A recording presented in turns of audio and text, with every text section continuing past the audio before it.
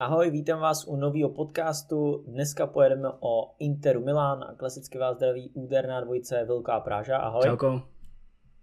No a dneska tady máme i zástupce Interu Milán, Michala Petrenku. Ahoj. Nazdar, čaute. A Michal vlastně dělá pozápasové reporty pro fanklub Interu Milán.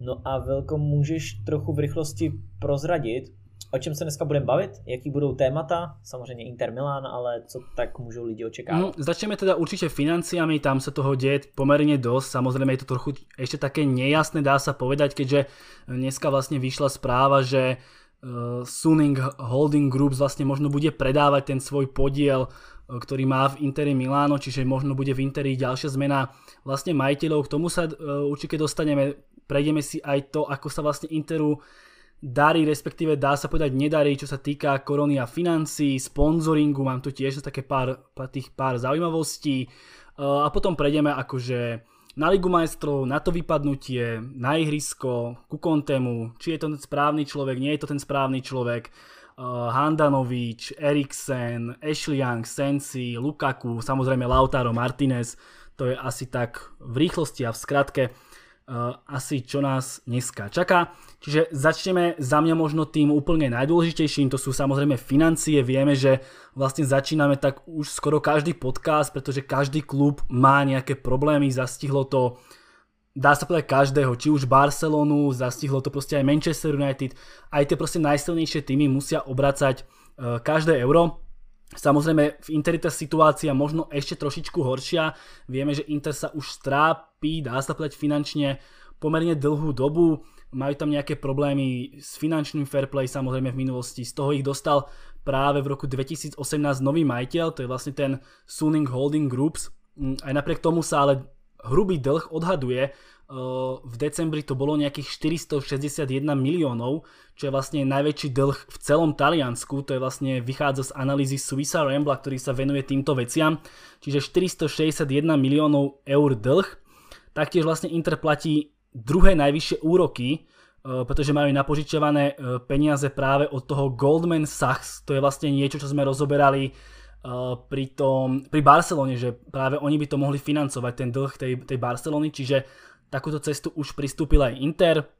No a samozrejme do toho všetkého prišiel COVID a ako som už povedal v tom úvode, tak vlastne už dnes vyšla správa, že vlastne ten Suning alebo Suning Holding Groups, ktorej majiteľom je Zhang Yingdong, no a jeho syn je vlastne Steven Zhang, ktorý je vlastne prezidentom klubu, tak vlastne vyšla tá správa, že možno budú klub predávať, respektíve predávať tam nejaký podiel. Sem pre Inter vlastne vyšiel so správou, že budú predávať 51%, čiže vlastne už by stratili tú moc nad tým klubom. No potvrdil to aj Giuseppe Marotta, to je vlastne CEOčko vlastne Interu. Ten povedal, že pán Zhang zvažuje svoje možnosti. Trošičku taký dlhší monológ. Michal, na teba teda otázka, že ako je to vlastne, respektíve možno ako by si zhodnotil prácu tohto nového vedenia, čo sa financií týka. Vieme, že to trošičku zastabilizovali. Ako si spokojný s tým, čo možno sľúbili, čo sa možno splnilo, čo sa nesplnilo a potom opäť prejdeme na nejaké čísla a tak ďalej a tak ďalej. No, dobre si to celkom zhodnotil. V podstate začalo to, treba si uvedomiť, že Inter bol zvyknutý ešte za čias prezidenta Morattiho na také dosť rozšaftné hospodárenie. To bol proste fanatik do futbalu a kupoval hráčov, lebo ich chcel a bolo mu jedno, koľko to stálo. A potom nastali, jak začali finančné pravidlá, finančná fair play, tak nastali ťažké časy pre Inter a veľmi dlho trvalo, kým sa to nejak dokázalo stabilizovať. A práve tu vlastne kúpil Inter Suning a tí odvedli výbornú robotu v tomto, že vlastne podarilo sa im to nejak vyrovnať. Hoci dlho som mal pocit, že Inter je možno jeden z mála v Európe, kto to dodržiava vôbec tie finančné pravidlá, lebo vieme, ako to kadekto obchádzal. No a Inter na to dlho doplácal, že teda nemali také finančné možnosti, ako by mohli mať, len preto, lebo dodržiavali tieto pravidlá. Ale podarilo sa im to vynulovať práve po príchode Suningu a v čase, keď vstúpili do Interu, tak tam boli veľké plány, jednak v tej dobe takisto v AC Milano boli čínsky majitelia a hovorilo sa teda o tom spoločnom projekte štadiónov a neskôr teda v AC sa zmenila situácia a do toho potom prišla korona a celá táto pandémia spôsobila to, že v Interi sa to takisto zastavilo a od pôvodných veľkých plánov a veľkých nákupov zrazu Suning stavil na takú stratégiu, že v podstate povedali, že ak chceme kúpiť hráča, tak treba zase predať iných a jednoducho týmto to len vykrývať celé. Tak to sa už prejavilo aj pri tých posledných prestupových obdobiach a na to možno aj doteraz doplácame. Takže po tejto stránke je to trošku sklamanie, ale na druhú stranu chápem tie dôvody majiteľov. Navyše do toho celého v tom celom ešte zohráva fakt aj teda, čínska vláda vlastne ešte do toho celého vstupuje, pretože zakázali čínskym firmám investovať do zahraničných subjektov. To už pár rokov platí a takisto sú firmy, ktoré to vedia obísť, ale tiež to zohráva nejakú rolu. Ja som vlastne na tom Sam pre Inter dneska čítal, tam bol ten článok s tými BC Partners, ktorí vlastne chcú kúpiť ten podiel, že vlastne Suning vlastne vykazuje obrovské straty, že vlastne vplyvom korony stratili obrovské peniaze, tam myslím písali nejakých 150 miliónov, alebo koľko, teraz už idem z hlavy, nepamätám si presnú čiastku, nemám to vypísané, ale že Suning ako tá celá holdingová spoločnosť, že stráca proste obrovské financie, no a samozrejme musia prehodnocovať, dá sa povedať tiež každé euro. Študoval si niečo možno aj o tom BC Partners, toto je, čo to je, alebo ešte ani nie? V rámci BC Partners som sa dostal len k takým okrajovým informáciám. Viem, že oni už majú nejaké podiely vo veľa sférach a tiež aj v iných kluboch. Myslím, že Lipsko majú tiež pod palcom. Niekto tvrdí, že je to ten štýl, no sú to predovšetkým finančníci, ale že snažia sa budovať také týmy štýlom, že vybudovať zaujímavých hráčov a potom predať, zhodnotiť to, čiže neviem, či by chceli investovať z dlhodobého hľadiska do Interu, ale druhý názor je taký, že môžu Inter si zvoliť ako takú vlajkovú loď a jednoducho skúsiť vybudovať naozaj top klub, čo by im v konečnom dôsledku prinieslo ešte väčšie peniaze. Takže je otázne, že ktorou cestou by sa vybrali a ako to nakoniec dopadne. Suning nechcel veľmi, tiež ako veľa investovali do Interu a čo ich treba pochváliť, tak vybudovali akože skvelý ten merch a všetko okolo. Takže ako asi by im bolo ľúto sa toho len tak vzdať. Na druhú stranu tie spomínané finančné problémy ich do toho začínajú dosť tlačiť. No. A BC Partners viem, že sa snažia teda vždy kupovať väčšinový podiel, aby mali vplyv na ten klub. Ja tak ešte dodám, že spomenul som čiastku, že teda hrubý dlh klubu sa odhoduje na tých 461 miliónov eur, čo je vlastne najväčší v celom Taliansku.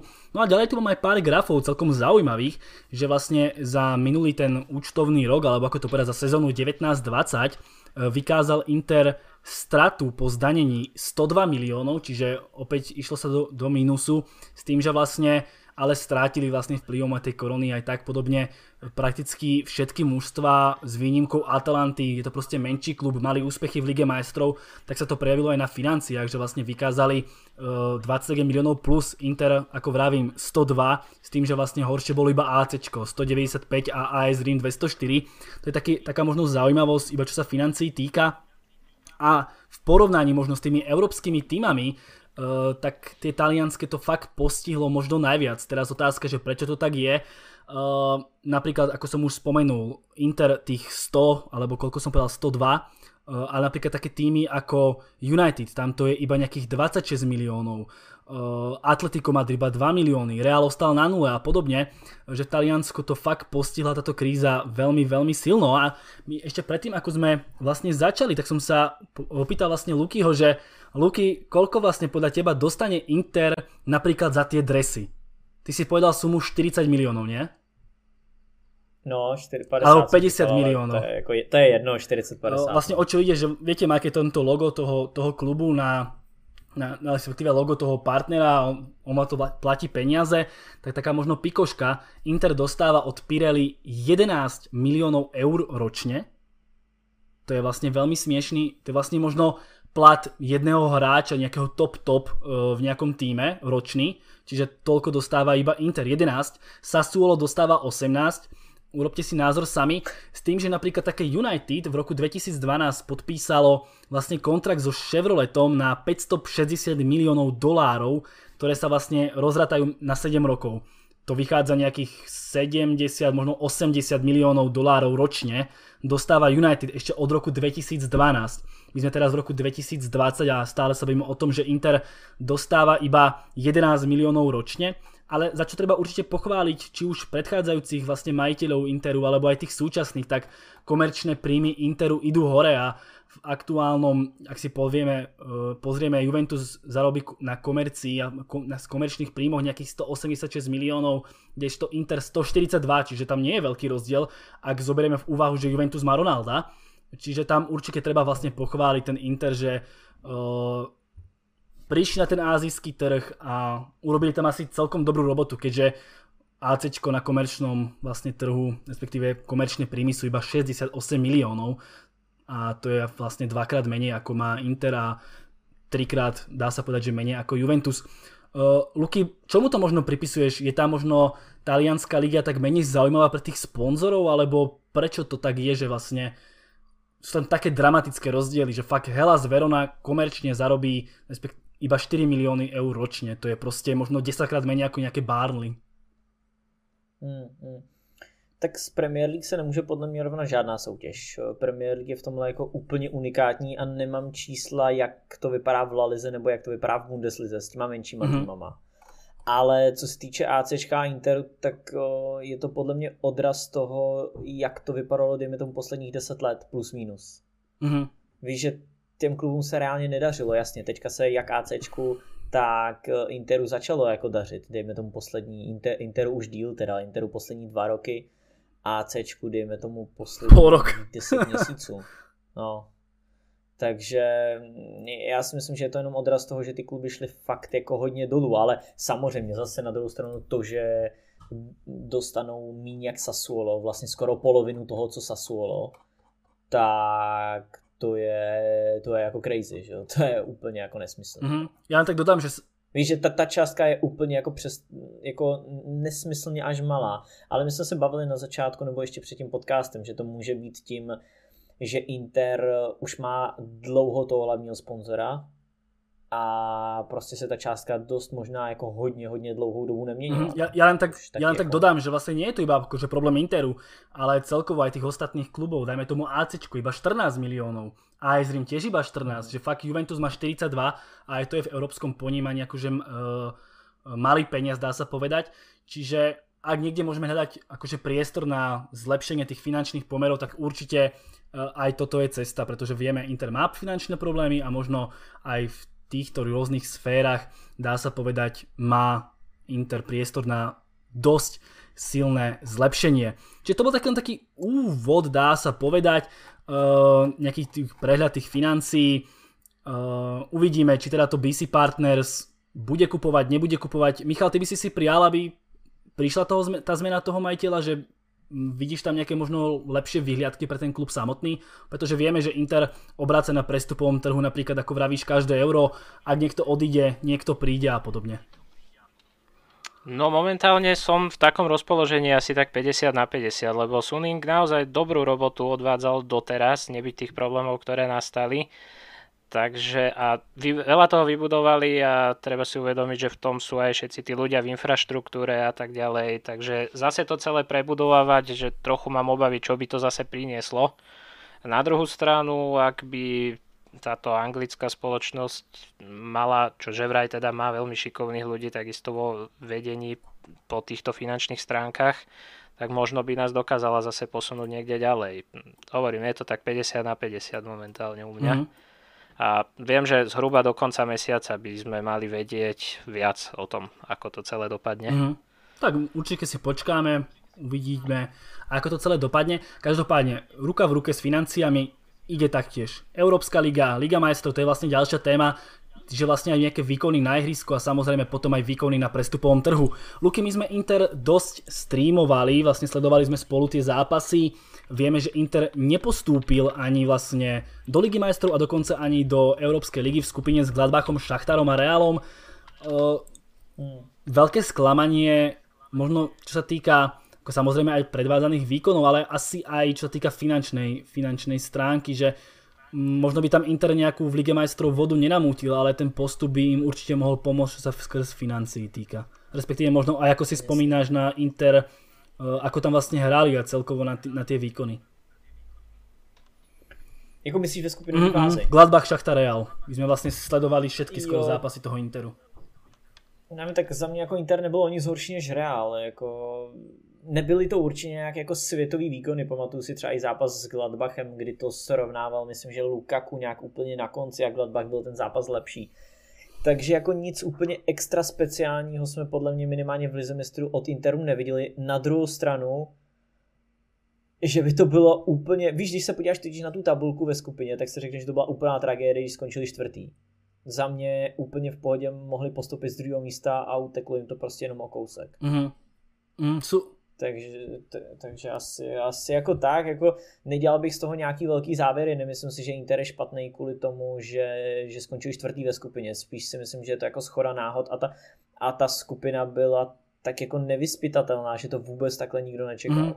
S tým určite súhlasím, každopádne po neúspechu vlastne v Lige majstrov sa Michal jednak v tej vašej skupine na Facebooku, kde som aj ja vlastne členom a čítam si tie komentáre, tak vlastne sa strhla taká, že obrovská kritika na Conteho, vlastne volalo sa po jeho vyhadzové a tak ďalej a tak ďalej.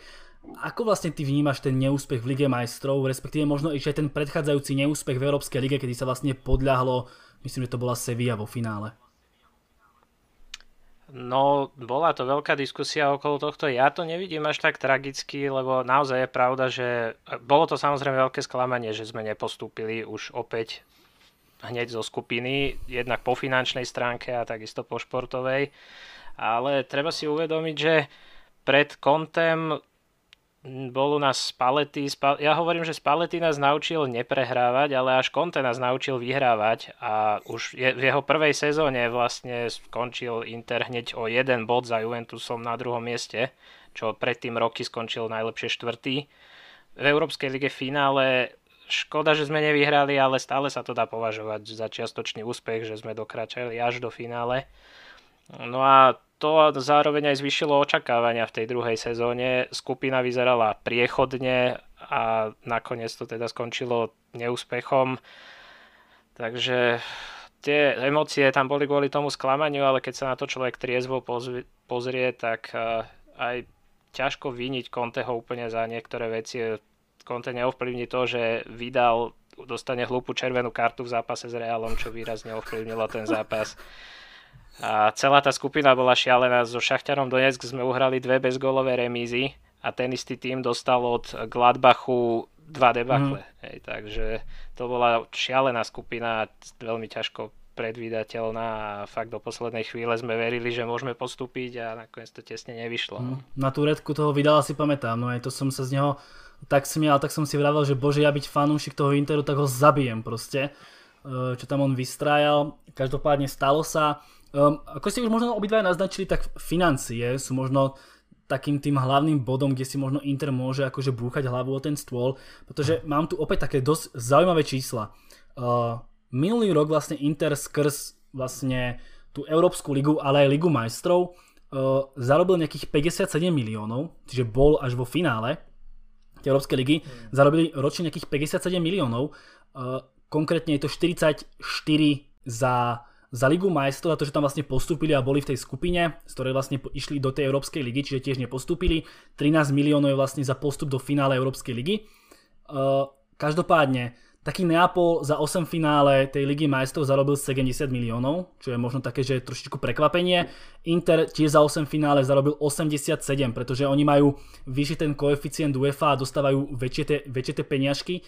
Čiže fakt volíš vypadnúť v 8 finále Ligy majstrov ako ísť do finále Európskej ligy, zarobíš ešte o 30 miliónov viacej. Ako sme už v úvode povedali, financie trápia Inter mali problémy s finančným, akože s fair play dávnejšie a celkovo aj by im to určite pomohlo, že nemuseli by obracať 3 milióny alebo 5 miliónov za Lukaku, ale mohli by ich tam dať.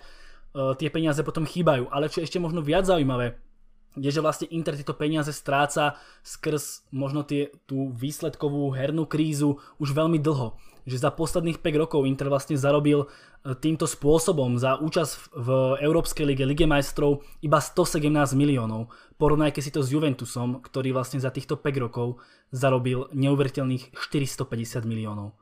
To je niečo neporovnateľné, to je fakt 400, to je 100 miliónov ročne skoro Juventus zarobil viacej, čiže ono niekedy človek si povie, že čo by sme v tej Lige majstrov robili, aj tak máme ten káder slabý, je to niečo, s tým sa vlastne stretáme veľmi často.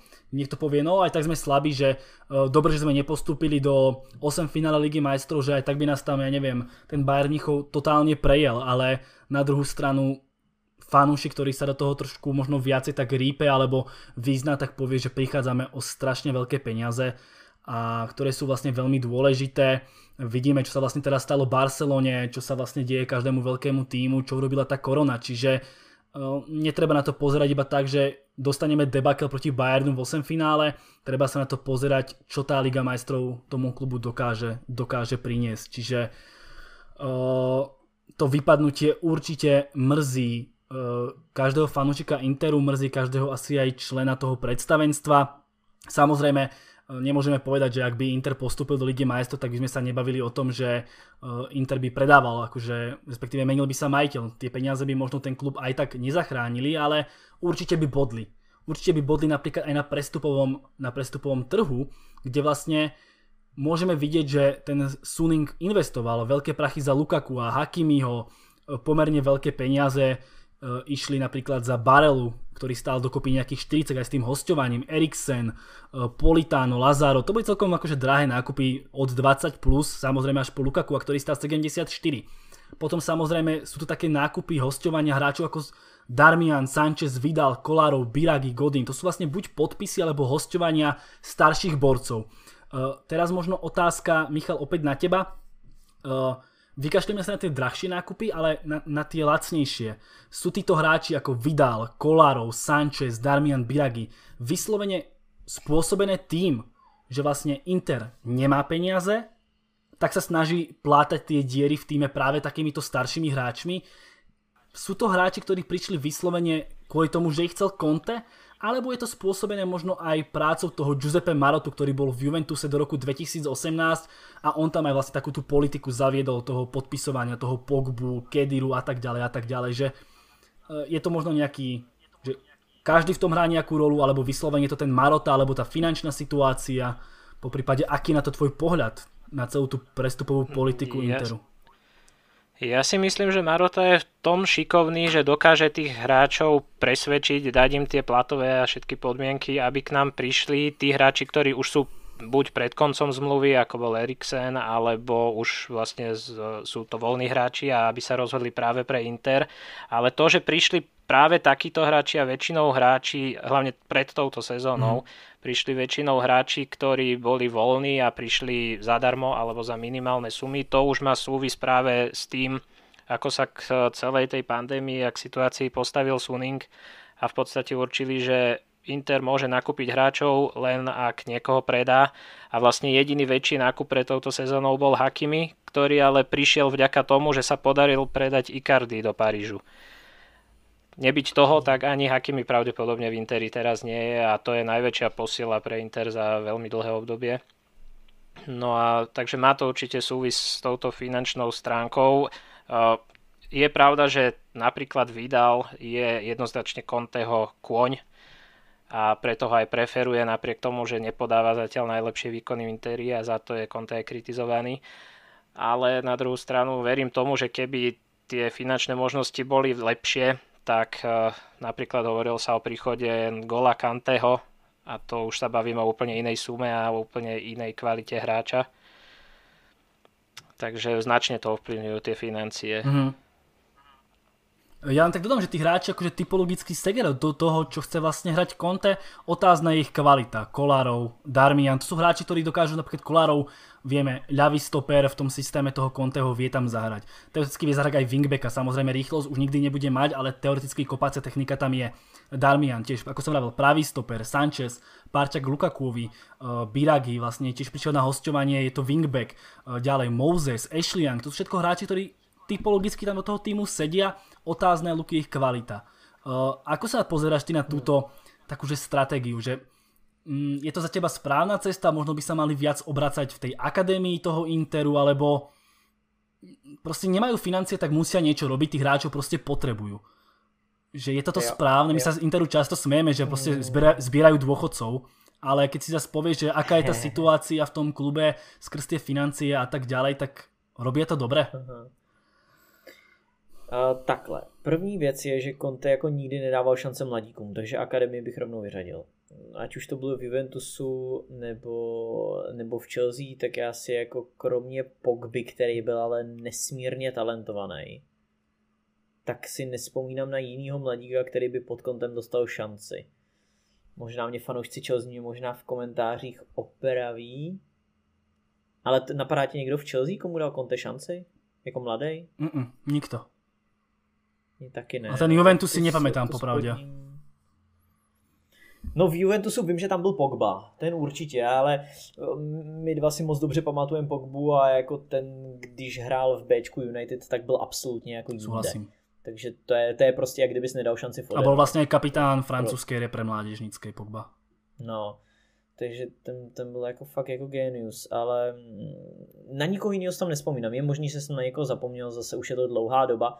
V Chelsea si nespomínám vůbec na nikoho. Jediný úkol si říkám, že možná on dal šanci Loftusovi a nejsem si... Ne, ale ne, Loftus hrál už za Mourinha, takže to ne. No, je možný, že ať už fanoušci Chelsea nebo Juventusu, tak mě opraví v komentářích, že třeba někomu šanci dal, ale já ho mám zafixovaný jako takovýho manažera, který prostě nedává ty šance, ale jakože je fakt nedává. To u Mourinha se třeba říká, že je nedává, ale on ty šance reálně dává. A spoustu mladíků jako vytáhl. Ale Conte ty šance fakt nedává, takže to je jako první problém. Nevím, jak je na tom samozřejmě juniorka nebo akademie Interu, ale podle mě, ať už na tom by byla jakkoliv, tak pokud by to nebyl extrémně speciální hráč, tak Conte mu šance nedá a on rád sází na ty starší hráče.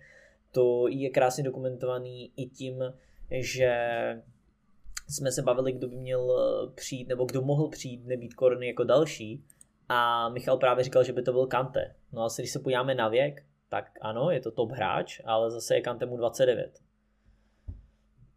Takže jasně vidíš, jako jakým směrem Conte jakoby směřuje. To není jako manažer podle mě na dlouhou dobu, ale spíš jemu jde o ten jeho úspěch. Co se bude dít potom, až on odejde, to je jako druhá věc.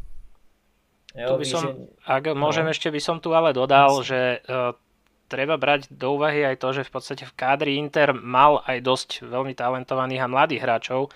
Čiže Lautaro Martinez má dobrý futbalový vek, a teraz teda prišiel mladý Hakimi, Barella je mladý, Škriniar je stále dobrý vek, Bastoni, mladý taliansky stoper, ten sa veľmi vyšvihol práve teraz v tejto sezóne. Takže bolo treba doplniť káder aj o skúsených hráčov. Už druhá vec je, že tí hráči, ktorí mali priniesť skúsenosti, tak vyzerá to ako v prípade Vidala, to vyzerá práve naopak. Kolarov je takisto sklamanie veľké. Ten okrem tej kopacej techniky toho veľa neukázal. Ashley Young v prvej sezóne veľmi dobre, ten ožil po príchode z Manchesteru. V tejto sezóne už začína na ňom byť veľmi cítiť vek a že stráca silu v súbojoch. Záhadou ostáva Nainggolan, pretože ten určite kvality má, ale jednoducho Conte ho absolútne odpísal a nedal mu šancu prakticky vôbec. Nevie sa prečo. Videl som zábery z tréningového centra, kde Nainggolan dosť flákal ten tréning na prvý pohľad, ale či to tak vyzerá vždy, ťažko povedať, nevieme, čo je za tým. A potom nekonečná téma je Eriksen. Ten teda prišiel ako veľká hviezda a to bolo hlavne prianie klubu a toho Conte až tak nechcel a zrejme to dával pocítiť. Takže Eriksen dostal veľmi málo príležitosti, ale pravda, že keď aj hral, tak zase nepodal také výkony. Skôr to vyzeralo tak ako pri konci pôsobenia v Spurs, kde sa celkom akože fanúšikovia tešili, keď Eriksen odchádzal a tak nejak na to nadviazal aj v Interi a ukázal toho málo. Teraz sa to postupne možno obracia k lepšiemu, pretože Conte sa rozhodol ho trošku stiahnuť, hrať hlbšie. Budeme rozoberať. Tak uvidím. No. Takže tak, čiže ten káder je relatívne vyvážený, len bohužiaľ niektorí hráči z tých skúsenejších aktuálne nemajú formu ani na to, aby robili backup a nie ešte, aby hrali v základe. Určite áno. Luky, ešte niečo k tomu? Jo. Ne, jakože vesměs s tím jako souhlasím, že ty mladí hráči tam jsou, jenom druhý point je, že Lautaro je sice mladý a můžeme si koukat na to, že mu je 23, a na druhou stranu, kdyby měl jako lepší formu a nebyla korona, tak už v Interu není. To stejný Škriniar, podle mě. Takže to jsou jako jedni z nejmladších hráčů v tom kádru. Samozřejmě třeba přestup Hakimiho je úplně top. Prostě mladý hráč, takhle asi představuji jako top přestup. Mladý hráč, který má ale už teď kvalitu a zároveň tady může být jako několik dalších let. Takže to je jako třeba styl přestupů, který mne se líbí, nebo potom mladý Barella, že jo, taky úplně super. To sú proste hráči, ktorí tam prišli skrz to, že ešte nejako boli financie, respektíve nejaké sa boli, ale proste vieme, že Inter nemôže kúpiť 4 takýchto mladých futbalistov, pretože na to zjavne nemá. A za mě ani pod kontem by se to jako moc nedělo, nebo neviděli jsme to ani v Juventusu, ani v Chelsea. Víš, že on není typ, co by si vybíral jako mladý hráče, nebo že by je nějak extra preferoval. Conte jako většinou dával spíš šance těm starším a jakoby zkušenějším fotbalistům. Ešte dodám, že Inter má potom aj druhý problém a to je predaj nechcených hráčov alebo hráčov, ktorí nechcú príliš hrať v Interi. Perišič sa vyjadril, že by rád odišiel. Máme dlhodobo na hosťovaniach Joao Mária, ktorý prišiel za nemalé peniaze do Interu, 40. Nepresadil sa a nie je možné ho predať konečne. A práve to sú tie financie, ktoré by mohli potom sponzorovať ten nový nákup. Súhlasím. Tých hráčov je strašne veľa. Otázka, že ak tam privedieš nejakého, neviem teraz, aký dostal kontrakt Vidal, neviem na koľko to je rokov, na 2 alebo na 2 dostal Vidal kontrakt? Asi na 2. Teraz hraje veľmi zle, Conte povie OK, už ho nechcem, kto vezme Vidala s ročným kontraktom a platom 120 000. Je to veľmi náročné. Že tie platy sú problém. Že ak berieš tých starších hráčov, tak povie si OK, na rozšírenie kádru je to možno fajn, že proste áno, nejakú dieru s nimi zalepíš. Otázka, ak im dáš nejaký dlhší kontrakt, dajme tomu 2-ročný, zistíš, že ten Vidal už na to nemá, ten Kolarov na to nemá, potom tí hráči ich vyslovene kvasia v tom týme do konca zmluvy a musím platiť obrovské peniaze. Napríklad taký Sanchez má 130 000 týždenne, Vidal má 120 a sú to vlastne tretí a štvrtý najdražší hráč celého týmu. Hej. No a to je právě ten problém, že on ti tam mizí hrozně moc peněz u těch starších hráčů. To je jako další věc, proč já nejsem úplně toho špatný. Ale zase nemusíš im platiť za ten prestup, vieš. Bavíme sa o tom, že asi to stále bude finančne výhodnejšie tam zobrať toho hráča na tie 2 roky, platiť mu ten plat, ako kupovať niekoho za, dajme tomu, za 10 miliónov a dať mu plat 50 000. No to je otázka, jako když si to záleží, to bychom museli jako udělat nějakou finanční analýzu, co vlastně se jako vyplatí víc. Ale když teďka, myslím, že šel, abych netrepal do ACčka teďka, kurva, jak se jmenoval, Tonali. Tak ten šel, víš co, je mu 20 a přišel do ACčka úplně podle mě za nějakou minimální částku, že tam byly snad 10 plus bonusy nebo 12 Tam to je hosťovanie, ktoré sa vlastne na trvalý prestup práve udeje až po niekoľkých rokoch. To je, myslím, povinná opcia, čiže oni to urobili tiež iba skrz financie, že vlastne teraz to by rátať ako hosťovanie, ďalší rok tiež myslím a potom sa to stane akože prestup, že aby vlastne neminuli naraz toľko peňazí, pretože tiež obracajú každé euro a tie peniaze nemajú. Čiže takto nejako sa to vlastne rieši v ACčku, no. Tonali mal byť tiež jedna z posiel Interu, ale on nakoniec sám sa priklonil na stranu AC. Aha, okay. Takže tak ode mňa. Takže asi toľko. Michal, taký záver, že tebe sa páči táto politika príchodu tých starších futbalistov, že si toho fanúšikom, nie si toho fanúšikom? Skôr to berie momentálne ako také nevyhnutné zlo, že jednoducho situácia vo svete s financiami je taká, aká je. Inter to rieši takto. Niektoré tie posily, hovorím, bolo treba skúsenosti a naozaj ich doniesli. Taký Darmian napríklad túto sezónu výborné výkony podáva. Takže tak, no samozrejme bol by som radšej, keby prichádzali hráči hlavne v takom ideálnom futbalovom veku. Ak chceme úspechy, ale aj to nejakú dobu udržať, tak tam bude treba rozhodne mladších hráčov. Brankársky post, to je ďalšia kapitola, kde Handanovič už má 36 rokov a chytá každý jeden zápas. Dokonca aj teraz v pohári nedostal šancu ani dvojka brankárska, ani trojka. A na ňom sa takisto už vek začína podpisovať. Takže trochu mám obavy z toho, že čo prinesú ďalšie roky, keď títo hráči, lebo oni už lepšie na tom nebudú.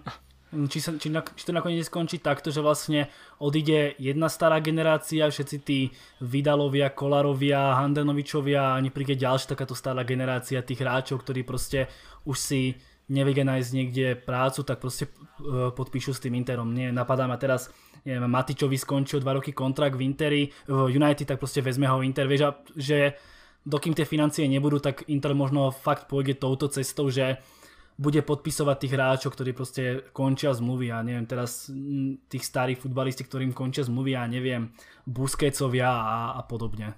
Že fakt je to dosť podľa mňa reálne. Samozrejme môže prísť zmena nejakého majiteľa, možno sa situácia zlepší a Inter už pôjde inou cestou, ale zatiaľ to nevyzerá tak, že by sa to malo diať a asi budeme svedkami aj ďalších týchto podpisov, respektíve nákupov starších hráčov za malé peniaze. Čiže asi toľko. Ďalej prejdeme k tomu Contemu. To je taká, že veľmi vďačná téma. Po každej prehre, po každom výkone si prelistujem všetky komentáre fanúšikov Interu. Stále vlastne vidím na neho obrovskú kritiku. Vlastne už po minulej sezóne, keď vlastne Inter skončil druhý, bol vo finále Európskej ligy, tak sa vlastne hovorilo, že Conte má odísť. Tam bolo nejaké aj rozhovory s tým vedením. Možno keby sa Michal priblížil to, čo sa tam vlastne dialo, a potom vlastne prejdeme ešte viac k tomu Contemu. V podstate s tým vedením boli burlivé diskusie medzi Contem a vedením a chvíľu to tam vyzeralo naozaj až tak vyhrotené, že Conte odíde, pretože Conte vieme, že je tvrdohlavý a on chcel určitých hráčov za nemalé peniaze. Inter mu to nechcel ponúknuť. Nakoniec sa nejak dohodli a v podstate Conte si zaslúži kritiku, ale podľa mňa objektívna kritika na Conteho je, že často je až príliš tvrdohlavý, neustupuje z rozostavenia a neustupuje najmä z hráčov, aj keď niektorí hráči očividne nemajú formu a veľmi dlho mu trvá, kým na to pristúpi na nejakú zmenu. A na druhú stranu kritizovať ho stále za každú stratu bodov, keď jednoducho ja vidím, že tie striedania on robí logické, zostavu tam pošle papierovo to najlepšie, čo máme a už to, že ako individuálne chyby hráčov alebo že niektorí hráči podajú katastrofálny výkon práve v tom zápase, tak to ten tréner ťažko ovplyvní a výsledky stoja za Contem, pretože v finále Európskej ligy dlho sme si nezahrali a druhé miesto takisto dlho nebolo v sérii a v tejto sezóne sme teraz nedávno ťahali šnúru 8 víťazstiev po sebe. Sme v boji o titul, takže hovorím, niekedy mám pocit, že nemá úplne cít na striedania, ale na druhú stranu treba brať do úvahy, že ani nemá až tak z čoho vyberať, lebo veľa z toho, čo je na lavičke Interu momentálne, treba si priznať, že ešte nemá tú kvalitu, akú by sme potrebovali a chceli. Súhlasím, čo je vlastne spôsobené tými financiami. Ďalej sa týka Conteho, ako vravíš, že proste kritizuje sa to jeho rozostavenie stále. Na druhú stranu Conte má jedno, alebo respektíve dve rozostavenia celý svoj život a očakáva, že to zmení, je za mňa ako keby si očakával, ja neviem, že Sarri bude rotovať.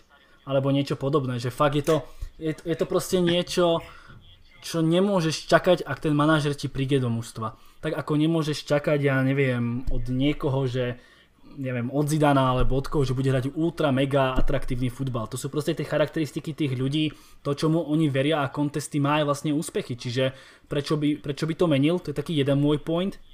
A druhý point je ten, že mne to príde také, ako by fanúšikovia Interu boli trošku takí akože v úvodzovkách nenajetí, že dlho vlastne tu bola taká éra, že vlastne Inter ty vole, akože 5. miesto, úplne sa tam niekde topili, nechcem povedať, že v strede tabulky, ale okolo tej Európskej ligy sa tam niekde motali. Zrazu prišiel Conte, OK, prišli aj noví majitelia financií, ale porovnať si Inter pred Contem a teraz, to je podľa mňa neporovnateľné, doslova až, že fakt to mužstvo išlo celkovo hore, celkovo ten obraz, image Interu šiel brutálnym spôsobom nahor, čiže niekedy fakt mi príde tá kritika vlastne na Conteho strašne prehnaná, že je to proste brutálne, akože až fakt prehnané, pretože Conte áno, má svoje chyby, má svoje kone, viď Gagliardini, viď Vidal, ale aby sme ho kritizovali takýmto spôsobom po každom zápase, po každej strate bodov, zvlášť ak sme reálne v boji o titul, je za mňa trošičku až také nemiestne. Luky, čo ty Conte a tá jeho možnosť zadubenosť v rozostaveniu, vlastne my to stále vlastne tvrdíme, že je to niečo, čo je pre neho charakteristické a čakať zmenu je vlastne od veci. To nemôžeš čakať zmenu, že on sa v tomto zmení. Jo, určitě, to si dobře vystihl. Tam nemůžeš očekávat, že on se změní. To je podle mě nereálný, no úplně nereálný. Na druhou stranu to, co Conte udělal pro Inter, je podle mě naprostý zázrak a lepšího manažera jen velice, velice těžko by sehnali. Podle mě práci, kterou odvádí Conte v Interu, tak je jako na 9 bodů z 10 s možnostma, který má. Je jako vysoce, vysoce pozitivní za mě.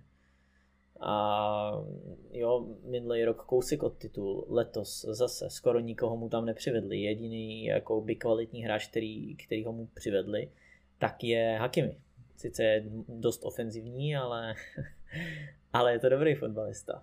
Ztrácí, jo, a teďka jsme v půlce ligy a on ztrácí 3 body na ACčko, který je první, nebo 3 body na první místo, to je jedno, kde je první.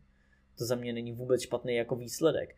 Takže samozřejmě jsou kroky, se kterými jako já úplně nesouhlasím, jako jsme viděli Darmiana na wingbacku a Kolarova na stoperovi a podobné věci, které mě se nelíbí, nebo záloha Gagliardini, Vidal a snad Brozovič, nebo kdo to byl, no prostě tam byli 3 hráči, že ani jeden z nich jako nebyl schopný pořádně přihrát.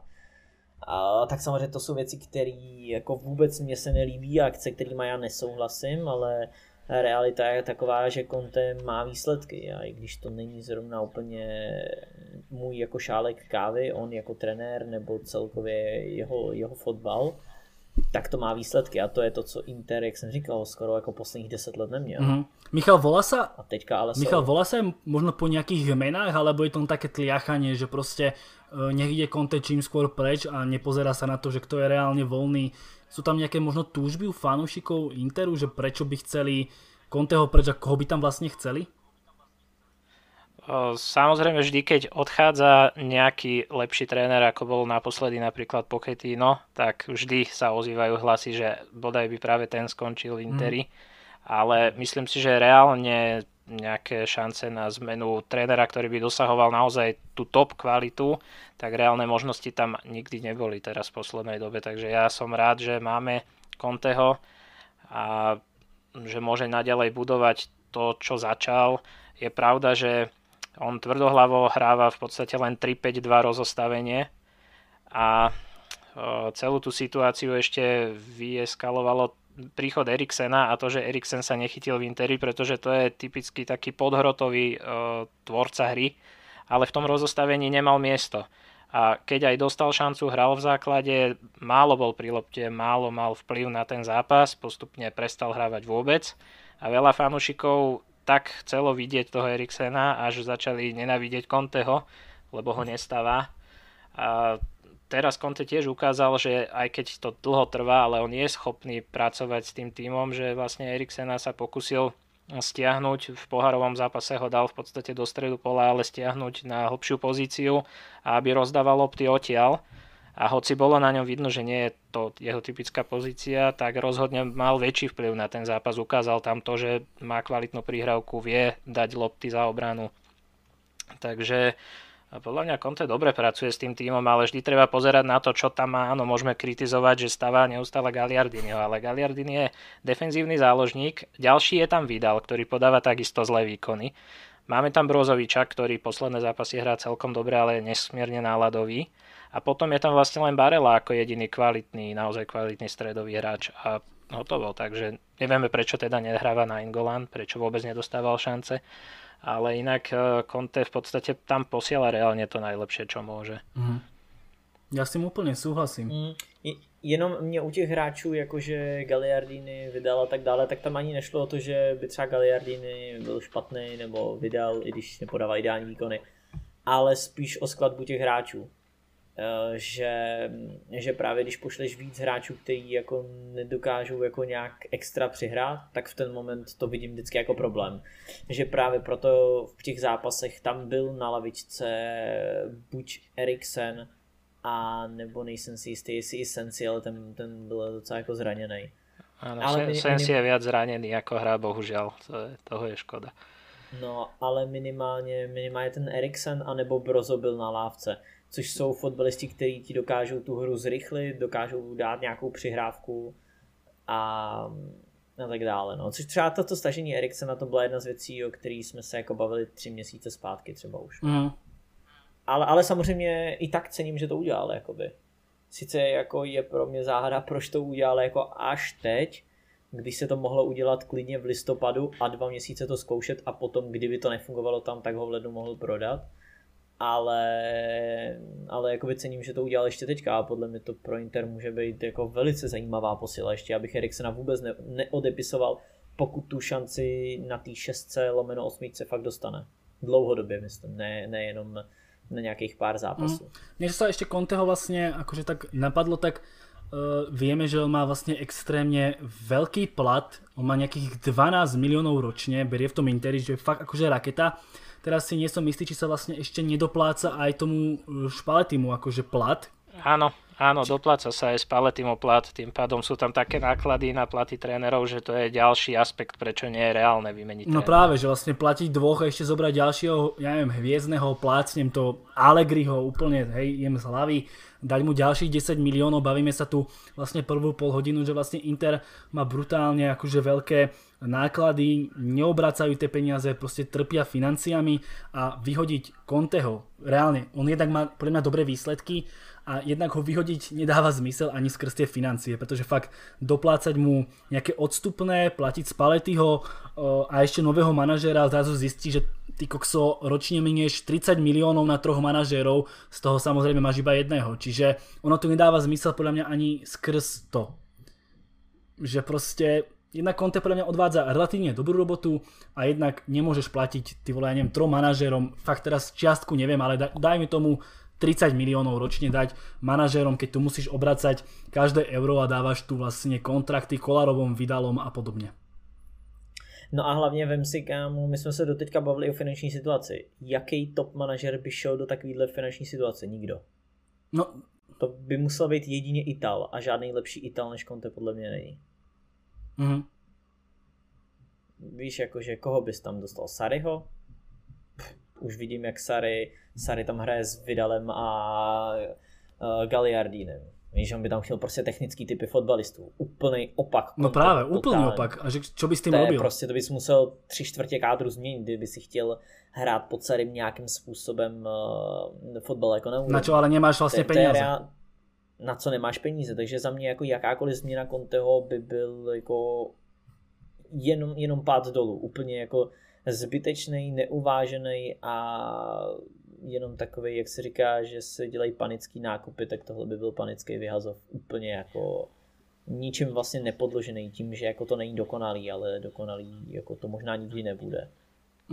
Ja by som ešte dodal k tomu hernému prejavu, čo sa Contemu vyčíta, je, že Inter hrá veľmi čitateľne, keďže hrá stále to isté, ale zase môžeme vidieť v tých zápasoch, kde hráči podajú naozaj ten optimálny výkon, že aj keď hrá Inter stále to isté, tak keď sa to robí dobre a rýchlo, tak tí superi to nevedia zastaviť. To je dobrý príklad bol Robben, v čase svojej najväčšej slávy robil stále tú istú kľúčku a napriek tomu ho nevedeli zastaviť. A presne o tom to je. Tí hráči, keď hrajú stále to isté v rovnakom rozostavení a tí istí hráči, tak si vytvoria určité automatizmy a to potom funguje. Ale musia tam byť naozaj hráči dostatočnej kvality a musia hrať tak, ako sa od neho očakáva.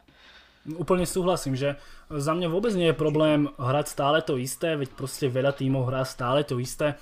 Možno OK, niekedy mať nejaký plán B, nie je na škodu. Vlastne vidíme to napríklad aj vo Wolverhamptone, kedy Nuno Espirito Santo hral 5 rokov stále to isté a teraz už povedal, že možno chce byť viac flexibilný, tak vie to už aj upraviť behom zápasu, to rozostavenie, byť trošku menej čitateľný.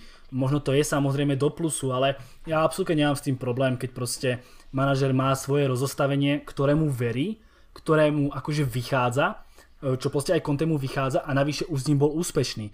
Conte má systém, ktorý je preverený jednak výsledkami a trofejami. Nie je to niečo, čo teraz si zmyslel, že ideme hrať a skúšam to na Interi. Fakt, to rozostavenie vlastne mu vyšlo v Chelsea, vyhral tam titul. Tam hral síce, myslím, úvodnú sezónu skôr 3-4-3, ale akože je to veľmi niečo podobné. Ale fakt to, čo hrá, je proste overené výsledkami, preverené trofejami. Je to niečo, čo mu verí. Ja s tým osobne problém nemám.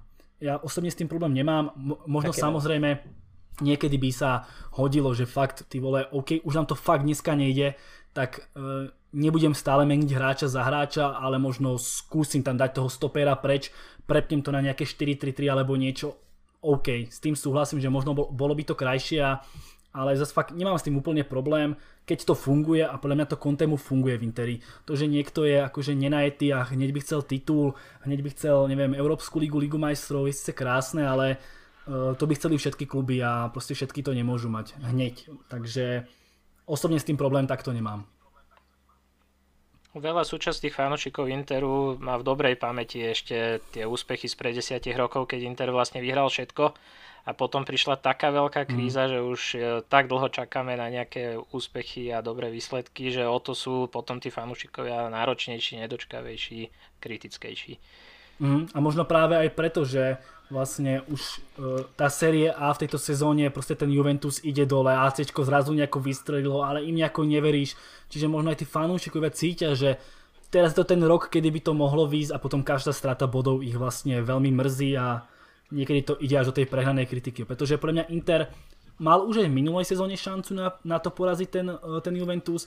Táto sezóna je pre mňa ešte lepšia, pretože majú nového manažéra, celé to mužstvo sa vlastne Juventusu omladilo a tak ďalej, čiže možno aj fanúšikovia Interu cítia tú šancu, ale proste ani Conte nie je kúzelník a nepríde a hneď to nedokáže možno hneď vyhrať, hneď to proste pozbierať tie trofeje, zvlášť ak proste trpí na tie financie a fakt na tých hráčov proste tie možnosti tam nie sú určite ideálne a podľa mňa dá sa povedať, že ide možno až nad očakávania, respektíve možno až na tú skladbu toho tímu. Že na to, akých tam má hráčov, tak ten štýl proste tomu mužstvu sedí a dostáva z nich možno maximum z toho celého systému a z tých hráčov. Jo, ja súhlasím určite. Čiže toľko Conte a možno taký trochu zadubenec, ja s tým súhlasím. Na druhú stranu, už keď tam prišiel a fanúškovia, keby si nejako možno zisťovali jeho históriu, tak by možno vedeli, aký Conte je a že nikdy od neho nemôžeš očakávať, že on bude hrať teraz nejakú 4-3-3 krídelnú hru alebo teraz niečo, čo proste nikdy nehral. Také Conte nikdy nebola a vlastne ani nikdy nebude. Čiže asi toľko. Ako nemôžeš čakať od Sarriho, že tam bude proste hrať so 3 bojovníkmi v strede poľa a na šeske bude mať Vaniamu, tak proste takisto nemôžeš čakať od Conteho, že proste tam nebude mať tých svojich Vidalov, Gagliardini a podobne. Čiže asi toľko. Ku Contemu poďme teraz na Handanoviča. To je taký, že povie si, že brankár veľmi kvalitný, ale už má tiež svoj vek, má 36 rokov, v tejto sezóne sa to už vlastne možno, ako už Michal načrtol, že trošku sa to aj prejavuje, ten jeho vek a tá kvalita. Vieme, že vlastne Inter teraz neviem, či pred rokom alebo pred 2 kúpil za respektíve je to malý peniaz, ale keď zistíme, aká je tá situácia toho Interu, tak zistíme, že aj 6 miliónov je pomerne dosť. Dá sa povedať, že Inter vyhodil za Gabriela Brazaa, ktorý vlastne hostuje v tejto sezóne v Oviede, tam vlastne vôbec nechytá. Je tam potom 2 Radu, ktorá nedostal šancu vlastne ani v tom pohári. Handanovič nechytá dobre, respektíve už to možno nie je top a Inter sa bude musieť asi obzerať, Michal, po novom brankárovi však v ďalšej sezóne. Už nie len túto sezónu, ale už predošlu sa dosť táto situácia okolo brankárskeho postu spomínala, lebo naozaj Handanovič 36 rokov. Napriek tomu, že stále podáva dobré výkony a vie vytiahnuť ako naozaj čarovné zákroky. Jednoducho je to jeden z top brankárov podľa mňa v Európe, ale vplyvom toho veku už stráca trochu na takej mrštnosti a čoraz častejšie vidíme, že Inter dostáva góly, kde sa v podstate len obzre za loptou a už ani nestíha reagovať. Jednoducho toto mu je dosť vyčítané a neviem z akého dôvodu, a nie je to len Conteho problém, ale ani Spalletti príliš nedával šancu iným brankárom. To je jedno, kto bol 2, 3. Potom raz sa stalo, že bol Handanovič zranený. Musel ho nahradiť Padeli a boli to veľmi zlé výkony. Pamätám si na to. Takže toto je dlhodobý problém a naozaj je záhadou, prečo to Inter nerieši aspoň tým spôsobom, že by perspektívnu dvojku do pohárových zápasov alebo do nejakých menej významných nasadzoval, aby sa tam ten hráč ukázal, aby sa rozchytal aspoň čiastočne. Máš možno nejaké meno, ktoré by si možno prijal do brány, respektíve myslíš si, že to Conte už bude ďalšie leto nejako riešiť, alebo budeme vidieť Handanoviča vlastne aj v ďalšej sezóne ako jasnú jednotku? No, naozaj, toto si ani netrúfam tipnúť. Ako Handanovič je kapitán, čo je ináč ďalšia vec, ktorá sa niekedy vyčíta, že on nie je úplne taký kapitán, ktorý by hneď vybehol do rozhodcu a vyjednal, čo treba. A len ťažko povedať, že kto by ho mohol prísť nahradiť. Ako je, v Taliansku má veľa dobrých brankárov. O Kráňovi sa hovorí napríklad ako jeden z možných adeptov. Neviem, čo čakať od Radua, ktorého máme v kádri, ale teda zatiaľ toho veľa neodchytal, ale že vraj je to takisto kvalitný brankár. Ale netrúfam si tipnúť, ako dopadne tento brankársky post. Luky? Ale rozhodne to treba riešiť. Luky, ako čo ty a Handanovič?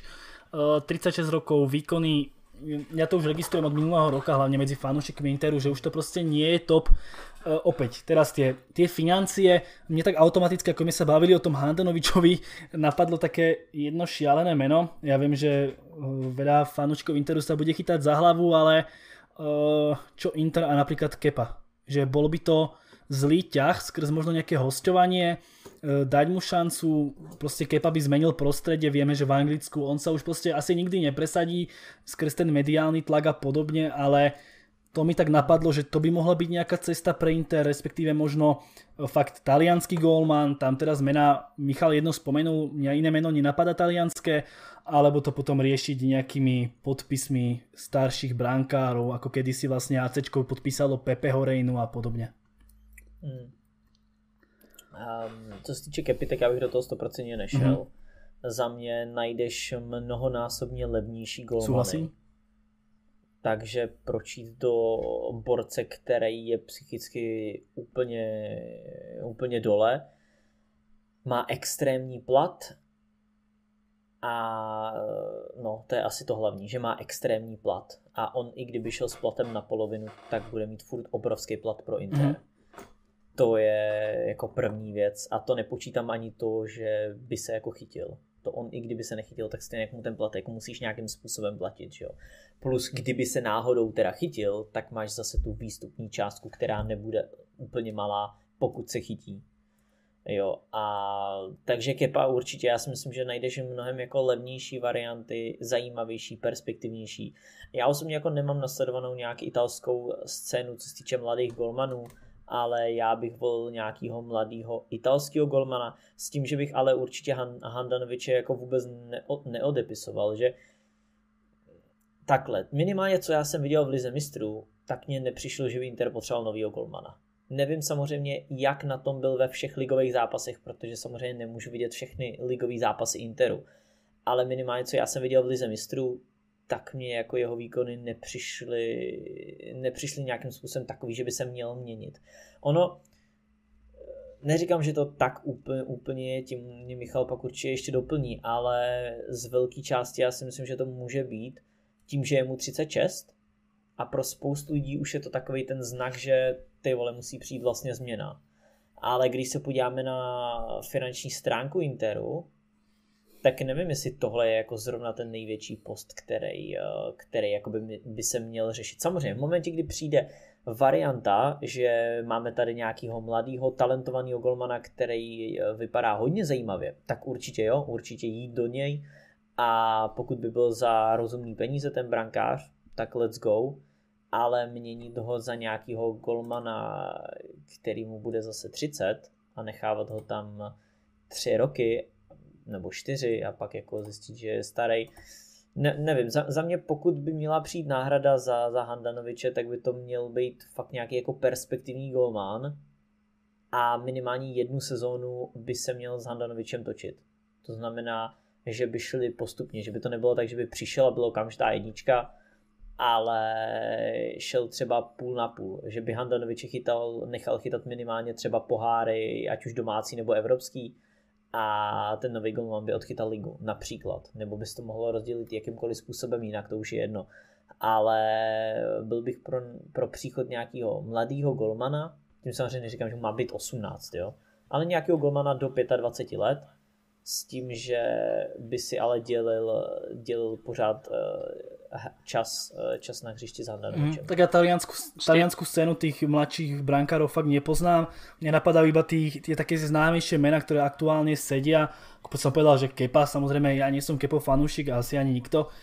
Potom mi napadol napríklad mladý Nibel, ktorý vlastne nechytá v Bayerne, má 24, kvalitný brankár v Schalke. Sice neviem, aké majú nejakú históriu Nemci v Interi, či je to vôbec reálne, či sa takto obchoduje Taliansko, Nemecko a podobne. Či vlastne Nemci chcú ísť do Talianska, to už neviem, ale to je také meno, čo mi automaticky napadne, ale Michal, poď ty. Ja presne súhlasím s tým názorom, že netlačí Inter Topánka na brankárskom poste v tom zmysle, že by to bolo teraz treba riešiť nejak s horúcou hlavou a dotiahnuť vyslovene brankárskú jednotku. Lebo ja teda sledujem Inter každý jeden zápas, posledné 3 sezóny som fakt videl, myslím, že každý.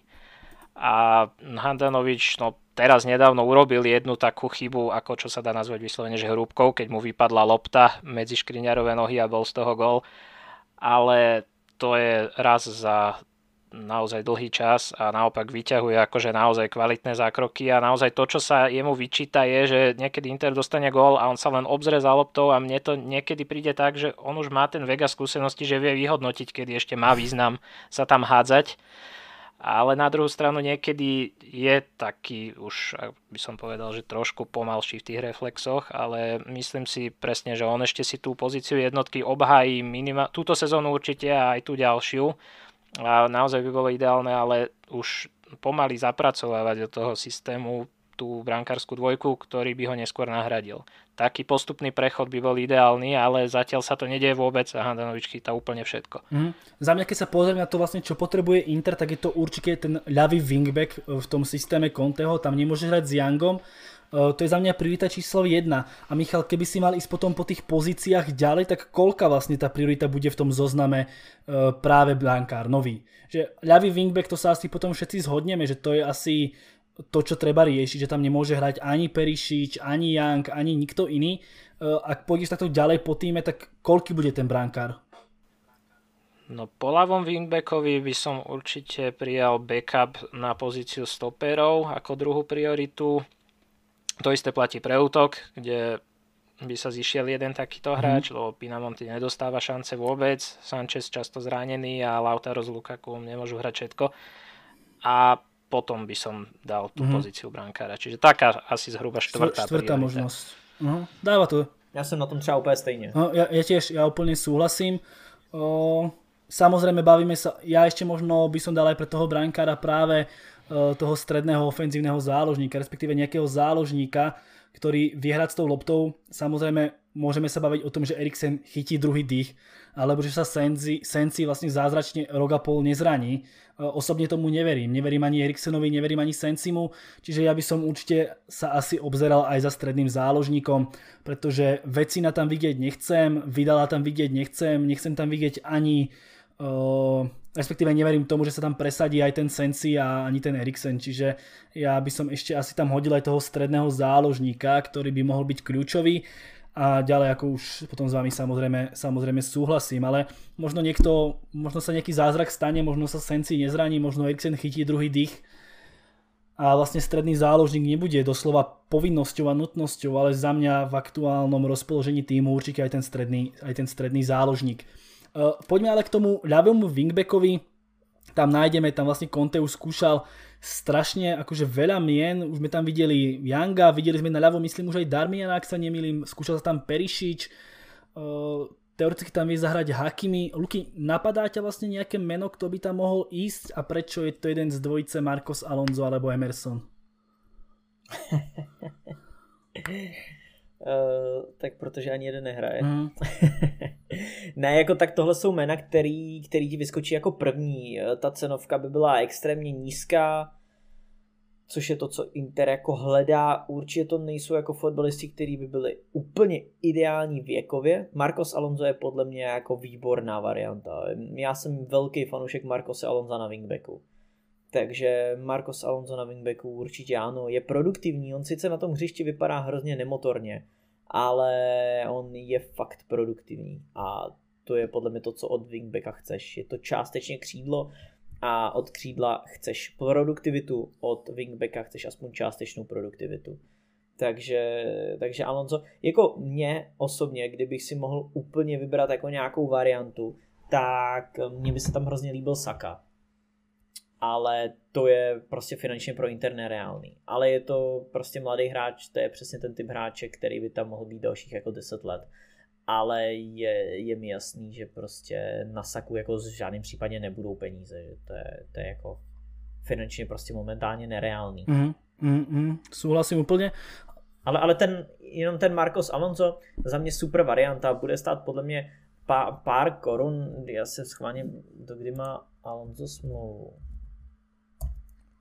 To by mě zajímalo. Aha, on má až do 23. Ale aj tak prostě je to nadbytočný hráč v celom systéme. No jasně, on tam vůbec nehraje. On letos v Premier League odehrál 200 minut, že jo? Nebo celkově ve všech soutěžích 3 zápasy, jako, takže... Ten určite bude... Michal, čo ty a tá pozícia toho ľavého wingbacka, že hovoril si vlastne, že Young ten prvý polrok mal vynikajúci, teraz už to nie je, Perisic sa na tom wingbackovi vôbec neosvedčil, čo osobne mňa trošku prekvapilo, ja som si tam od neho sľuboval, že by tam mohol hrať, tak ako by si možno zhodnotil tie výkony tých hráčov tam, pretože ako vravíš, Inter sleduješ úplne že pravidelne a opäť potom môžeme sa pobaviť o nejakých možnostiach, variantách a podobne. Áno, no Perisic už strácal na forme pred odchodom na hosťovanie do Bayernu. Tam potom trochu ožil, ale po príchode zase nadviazal v podstate na tie výkony pred pôsobenia v Bayerne. Jednoducho už často pôsobí ako v spomalenom zábere. Jeho kľúčky, zasekávačky, je to jednoducho pomalé oproti tomu, ako to kedysi vedel robiť. Aj keď ten posledný pohárový zápas nehral zle a mohol tam mať aj gólové asistencie s trochou šťastia. Takže ale Perisic teda nie je určite ideálna voľba. Young od zápasu k zápasu horšie v tejto sezóne. Ten už tiež stráca jednoducho vekom silu a rýchlosť. To nás neprekvapuje, to tak dodám. Aktuálne najlepšia alternatíva podľa mňa je, keď hrá ako Hakimi, to je jasná jednotka napravo a naľavo Darmian. Vie to tam zahrať, prípadne keby sa aj otočili pravá a ľavá strana, ale títo dvaja jednoznačne sú momentálne najlepší wingbacki v Interi. A iné alternatívy tam veľmi nie sú. No, a hovorím Perisic a prípadne Young do takých zápasov so slabšími supermi, OK, ale chýba nám tam taký hráč Hakimiho kvality, ktorý by hral na tom opačnom wingbackovi.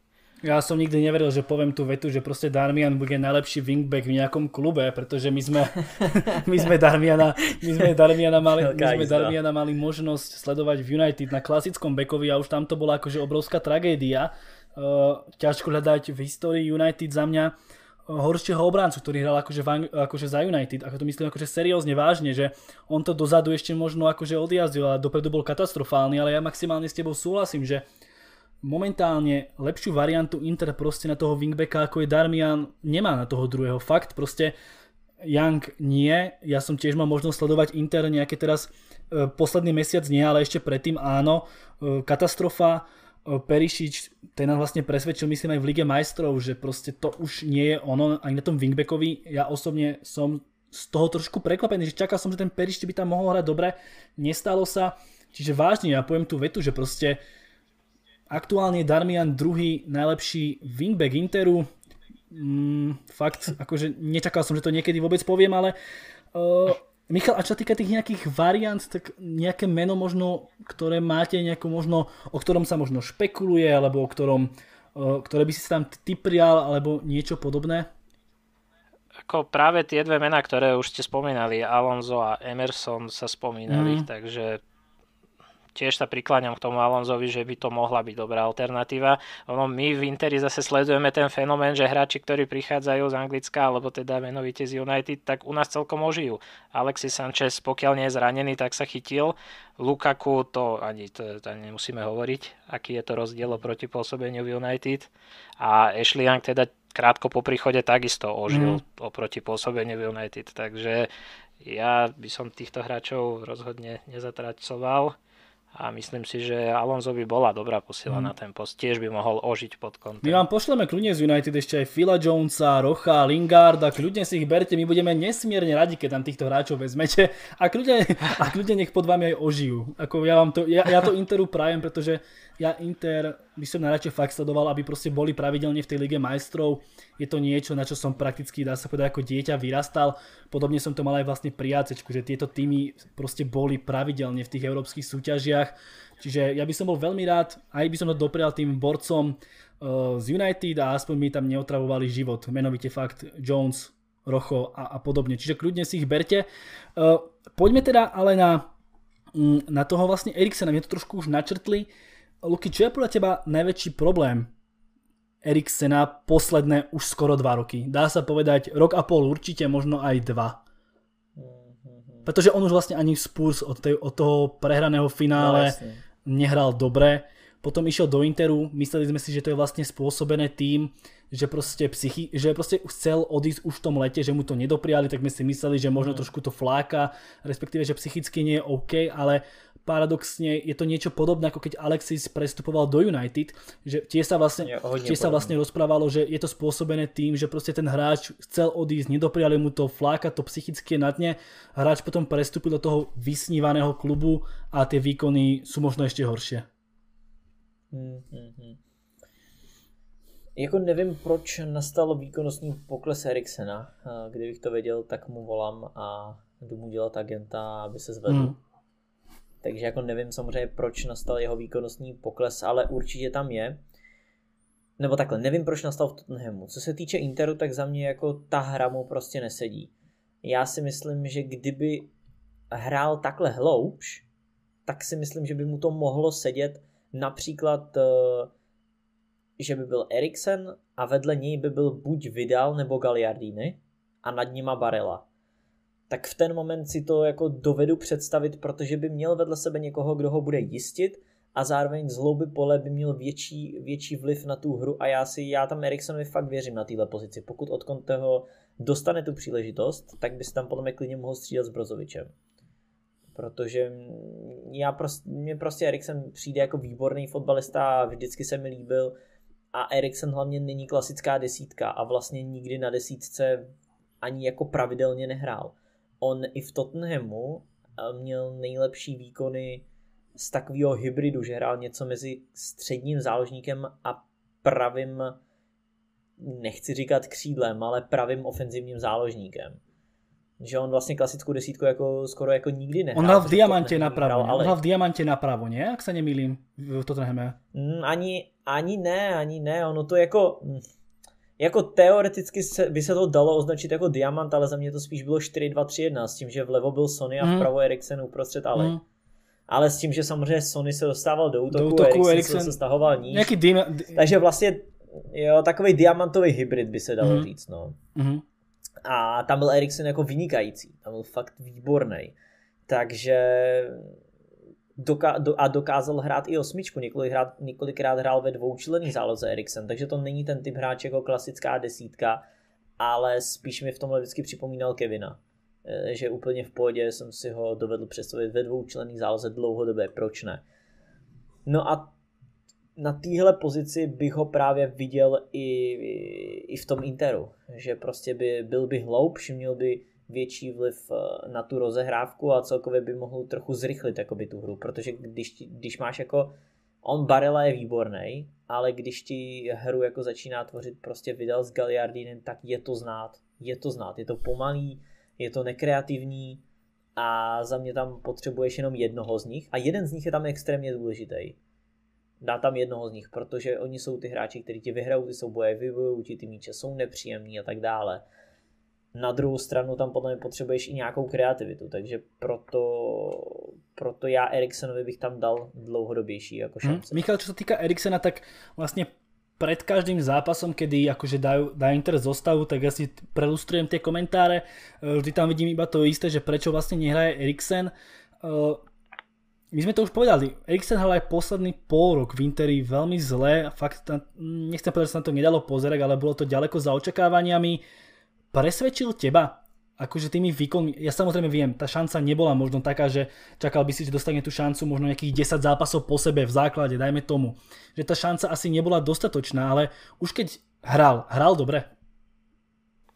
No pre mňa osobne bol určite sklamaním, ale problém vidím v tom, že zo začiatku sa snažil ako keby Inter prispôsobiť Eriksenovi a stavať to tak nejak okolo neho a hovorí sa, že on potrebuje jednoducho mať priestor a v podstate neviazané ruky, nohy, nech si robí čo chce. Ale v tých zápasoch bol veľmi nevýrazný, naozaj málo pri lopte, malý vplyv na zápas. Samozrejme vždy ukáže pri každom rohovom kope, priamom kope, jednoducho kopacia technika, dovolím si tvrdiť, že je o level vyššia ako kdokoľvek iný v Interi. Tie kvality nesporné tam sú, ale jednoducho v tom systéme a najmä pokiaľ sa hrá s 5 záložníkmi a je tam dôležité, aby sa v strede vyhrávali osobné súboje, tak v nich bol spočiatku extrémne slabý. Jednoducho nevyhral osobný súboj. A tým pádom bol úplne stratený v celom tom systéme a v týchto zápasoch. Tento posledný zápas v pohári proti Fiorentíne ho teda Conte stiahol hlbšie do pola a presne pri ňom vlastne hráli defenzívnejší záložníci. Mal tam síce nastúpiť aj Sensi, ten sa krátko pred zápasom tradične zranil, takže tam hral potom Vidal, ale v kombinácii Vidal a Gagliardini a za nimi Eriksen to fungovalo práve v tom, že vlastne Eriksen rozdával tie kvalitné prihrávky a títo zvyšní hráči zase hasili to, čo mu nevyšlo. Mal tam 3 perfektné prihrávky za obranu, ale takisto tam mal 3 také straty, z ktorých mohlo byť horúco pred Handanovičom, ale tí hráči za ním to vyriešili. Takže takto by to naozaj mohlo fungovať a myslím si, že je dobré, že Inter, alebo teda Conte sa rozhodol nájsť Eriksenovi miesto v zostave, ale neprispôsobovať celú hru Interu jednému hráčovi, ale opačne nájsť tomu hráčovi miesto, aby zapadol do toho systému. Touto cestou by to mohlo fungovať. Ja som ešte práve čítal taký akože názor, že vlastne dlho sa rozprávalo, že vlastne potvrdil to aj Marota, že vlastne Eriksen odíde, že bol umiestnený na prestupovú listinu, to je oficiálna akože fakt citácia a podobne. Teraz vlastne Conte mu hľadá miesto. Čítal som aj nejaký akože príspevok na stránke Interu, že vlastne ako keby Eriksenovi neboli vydané nejaké bonusy alebo niečo podobné, že preto ani nechce vlastne opustiť ten Inter, že mu tam niečo nevyplatili. Neviem, máš takú informáciu? Niekde som to čítal, ale neviem, či to je nejaká pravda. Áno, takisto som zachytil len tieto komentáre ohľadom toho, že vlastne mu neboli ešte vyplatené bonusy a preto vlastne nemôže ani byť pridaný na tú prestupovú listinu, alebo teda nemôže opustiť Inter. Takže môže to byť určite jeden z aspektov. Ďalšia vec je, že nemusí byť ani o Eriksena taký záujem, ako sa očakával, lebo on mal vysokú hodnotu, ale tým, že nehrával vôbec, tak samozrejme stráca na hodnote. Inter ho zase nechce predať príliš lacno. A v konečnom dôsledku možno pre všetky strany bude lepšie, ak sa naozaj Eriksen chytí na tej novej pozícii, začal by viacej hrávať, bude to lepšie pre neho aj pre klub, či už potom sa tam chytí a ostane, alebo ho budeme chcieť v budúcnosti predať, tak určite je to lepšie, ako ho predávať v súčasnej situácii v podstate pod cenu. Súhlasím, Eriksen nestal nejaké akože veľké prachy, stál nejakých 27 s tým, že mal vlastne polročný kontrakt, ale otázka, OK, podpísal dlhodobejší kontrakt, ale proste keď rok hráš tak, ako hráš, tak proste a je situácia, aká je. Luky, koľko by stal najviac za Eriksena? to nemôžeš ho proste predať za viacej, za ako ho kúpili. Ja viem, že už má dlhší kontrakt, ale keď máš za sebou dvojročnú históriu zlých výkonov, tak keď bude stať 15, tak môžeš byť rád. No, to si nemyslím. Já si myslím, že ta cena jako určitě nebude nějak astronomická vzhledem těm výkonům samozřejmě, ale já si myslím, že těch 25 je úplně reálných, anebo prostě 20 plus bonusy, s tím, že bonusy by mohly být, klidně v těch bonusech by mohlo být dalších 20. Mhm. Tu si treba uvedomiť, že keď Eriksen prichádzal do Interu pred koncom zmluvy, tak síce prišiel za tých nejakých 20, ale on mal reálne hodnotu, ja neviem, či to bolo 70, áno, možno aj viac. Áno. Takže on síce strátil z tej hodnoty, ale zase určite nie na 15. Takže aj preto ho Inter nebude chcieť predávať za také lacné. Ja si práve myslím, že vplyvom tých výkonov, vplyvom tej celej situácii, že prakticky vôbec nehráva, vplyvom korony, tak tá jeho cenovka určite nebude vyššia, ako za koľko ho kupovali. To je môj taký názor, že ako aj osobné presvedčenie, že ja by som v živote za Eriksena nedal viacej peniazy za koľko kupovali. Nech má kvalitu, akú má pred 2 rokmi, ale fakt jeho výkony sú proste veľmi zlé, prakticky vôbec nehráva, do toho korona. Ja osobne by som do Eriksena za viac ako 15, možno 20 nešiel, ako jednoznačně. Ono bude hodně záležet, jestli bude v tom Interu hrát. Samozřejmě v momentě, kdy bude v situaci, ve které ještě nedávno byl, že vůbec nehrál, a bylo jasný, že se ho chce Inter zbavit, tak proč by jim někdo dával víc? To by nedávalo smysl. Ale v momentě, kdy teďka bude půl roku hrát, tak klidně v létě může odejít i zapade. Úplně v klidu. Mm-hmm. Pokud samozřejmě to budou, ty výkony budou kvalitní, tak úplně v klidu může i odejít zapade v létě. Vůbec bych se tomu jako nedivil. Tak já, ale samozřejmě teďka si myslím, že těch 25 by to nepřesáhlo teďka v lednu. No. To jako si myslím, že Inter by nakonec dostal míň, než za něj dal. Mm. Preto si myslím, že ho radšej chcú zapracovať do tej novej pozície. Mm-hmm. Dávalo by to určite zmysel. Že už keď, tak ho predáš možno za stejno v lete, po prípade aspoň máš teraz ten pol rok možno takú nádej, že ak by sa zdvihol ten jeho výkon, tak vlastne ho predáš za viacej. Čiže... Jo, anebo si ho necháš a máš top hráče v týmu. Alebo si ho necháš a nemusíš to potom hľadať ďalších vlastne nejakých veteránov, ktorých podpíšeš zadarmo. Mimochodom taký detail, Eriksen vlastne v tejto sezóne odohral iba 513 minút dohromady vo všetkých súťažiach. Čo je extrémne málo, to je vlastne 5 plných zápasov. Máme vlastne už polovicu januára, čiže to je taká vsúka. Poďme ale konečne možno niečo také trochu pozitívnejšie a to je vlastne Nicolo Barella. To je proste futbalista, na ktorého keď pozeráš, tak to je fakt niečo úžasné. Ten borec proste maká, drie, odbieha neskutočné množstvo kilometrov, nebojí sa tých súbojov. Fakt dá sa povedať, že komplexný futbalista. Michal, ste z neho všetci asi veľmi nadšení však? Určite áno, myslím si, že drvivá väčšina. Možno posledné 1-2 zápasy mu až tak nevyšli, ale v princípe áno, je to jeden ako ja keby som mal povedať jedného najobľúbenejšieho hráča celého Interu súčasného, tak je to práve Barella. Ja som si veľmi prial už keď hrával v Cagliari, aby naozaj prestúpil do Interu. To nakoniec vyšlo, potom sa aj sám vyjadril, že Inter je vlastne jeho srdcový klub a ono je to naozaj vidno na ňom, že jeho srdce je čiernomodré a jednoducho on tam nechá aj život na ihrisku. Neskutočnú kondíciu má, on odbehá v plnom tempe celý zápas, vie predviesť šikovné prihrávky, vie dávať krásne góly a fakt jediné, čo sa mu dá vyčítať, je to, čo plynie práve z tej jeho namotivovanosti a aj ešte z mladého veku, že niekedy to jednoducho až prestrelí. Občas proste spraví nejakú tú chybu alebo faul, ale ináč v princípe je to fakt jeden z najlepších hráčov Interu, určite. Čiže ešte obľúbenejší pre teba Barella ako Škriňar, to ma prekvapilo. No áno. Ako Škriňarovi fandím samozrejme, lebo tak Milan Slovák, ale ja osobne, keďže som aj hrával futbal a skôr tie ofenzívnejšie pozície, tak proste Barella to je pre mňa hráč. Navyše aj typologicky je mi bližší. Ja súhlasím, ja tiež na Barellu milujem na neho pozerať. To je fakt hráč, čo sa nezastaví, hráč, ktorého keby som manažer, tak vo svojom týme určite chcem. Lukičo a Barella, fakt to je nákup, akože dokopy stál 40 miliónov, ale dokonalosť. Jo, tyhle typy hráčů prostě mám rád. Maká, ale zároveň to umí s míčem. To je podle mě jako ideální kombinace, takže Barella jednoznačně ano, jako super fotbalista. A Inter může být jenom rád, že je pořád ještě takhle mladý a je to týpek, okolo kterého se to může dál stavět. Určite súhlasím. Toľko bol Barella. Vieme, že je tam vlastne ešte vedľa neho aj Sensi, to je tiež zaujímavé meno, hodne kvalitný hráč, ale tie zranenia, veríte práve, že sa ešte Sensi niekedy pozbiera, alebo už ste ho skôr odpísali rovnako ako ja, Michal?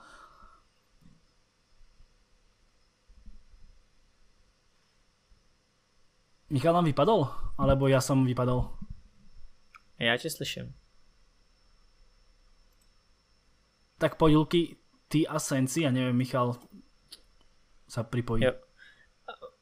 Hele, co se týče Sensiho, tak já bych mu ještě šanci dal. Samozřejmě ty zranění jsou jakoby problém, ale už když jsme se bavili o tom, že Inter nemám úplně moc na výběr, koho by totiž koupili. Když tam nejsou finance, takže za mě úplně to není hráč, na kterým bych to chtěl stavět. Na druhou stranu to není ani hráč, kterýho bych úplně odepsal. Samozřejmě v momentě, kdybych měl úplně jiný finanční možnosti, nebo měl Inter jiný finanční možnosti, tak by to byla úplně zase jiná písnička, ale takhle si myslím, že mu skoro jako musí dát šanci ještě. Michal, takže čo vravíš na Sensiho ty?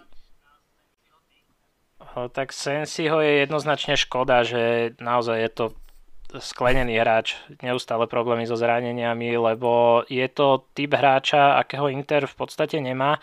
Je to tvorivý hráč, veľmi šikovný s loptou, vie si vypýtať faul a vie dať takú tú potrebnú kreatívnu prihrávku. Jednoducho s výnimkou Eriksena tam taký hráč nie je a je veľká škoda, že Sensi je veľkú časť sezóny zranený, pretože už od prípravných zápasov hneď po prestupe zo Sassuola, tak jednoducho to bol hráč, ktorý robil rozdielový hráč od úvodu sezóny. Teraz mám tu takú ďalšiu tému, dúfam, že ma fanúšikovia akože Interu teraz nezjedia, ale takýto mám nadpis vo Worde, že Lautaro Martinez, že prehajpovaná hviezda. Hneď vám to akože vysvetlím ten point, ktorý by som tu chcel možno tak dať. Vieme, že Barcelona sa intenzívne zaujíma o Lautára, špekuluje sa o tom vlastne, že chcú za neho zaplatiť veľké prachy, 100 miliónov, Lautaro má údajne výkupku 111, kontrakt má vlastne do roku 2023, stále je to mladý futbalista, my tu vlastne o tom stále rozprávame, že Inter potrebuje tých mladých futbalistov, talentovaných a tak ďalej. Na druhú stranu v úvode sme rozoberali tie financie, Lautaro proste zarobil by Interu krásne peniaze a možno by sa to vlastne za čo sa predá vedelo preinvestovať oveľa lepšie a možno by ten Inter šiel aj hore. Mám takú zaujímavú štatistiku, že vlastne Lautaro za 3 roky, čo je v Interi, dal dohromady iba 29 gólov v série A. A vlastne, aký za neho Barcelona núka, dajme tomu 100 miliónov, samozrejme teraz asi už nebude, ale aj tak, že Luky, nie je pre teba ten Lautaro taký, že zbytočný, nechcem povedať, že luxus, ale že zbytočne veľká hodnota v tíme, ktorú by vedel možno Inter lepšie investovať a celkovo by ten tým sa posunul, že Lautaro asi aj tak Inter neudrží, Lautaro má nejaký swag, má nejaký štýl, má nejaký ten hype okolo seba, tá cenovka ide proste hore, samozrejme aj s tým a asi 110 miliónov za hráča, ktorý dá 29 gólov, hoci je mladý, je peniaz, ktorý asi neodmietneš, keď proste dajú ti 100 melka.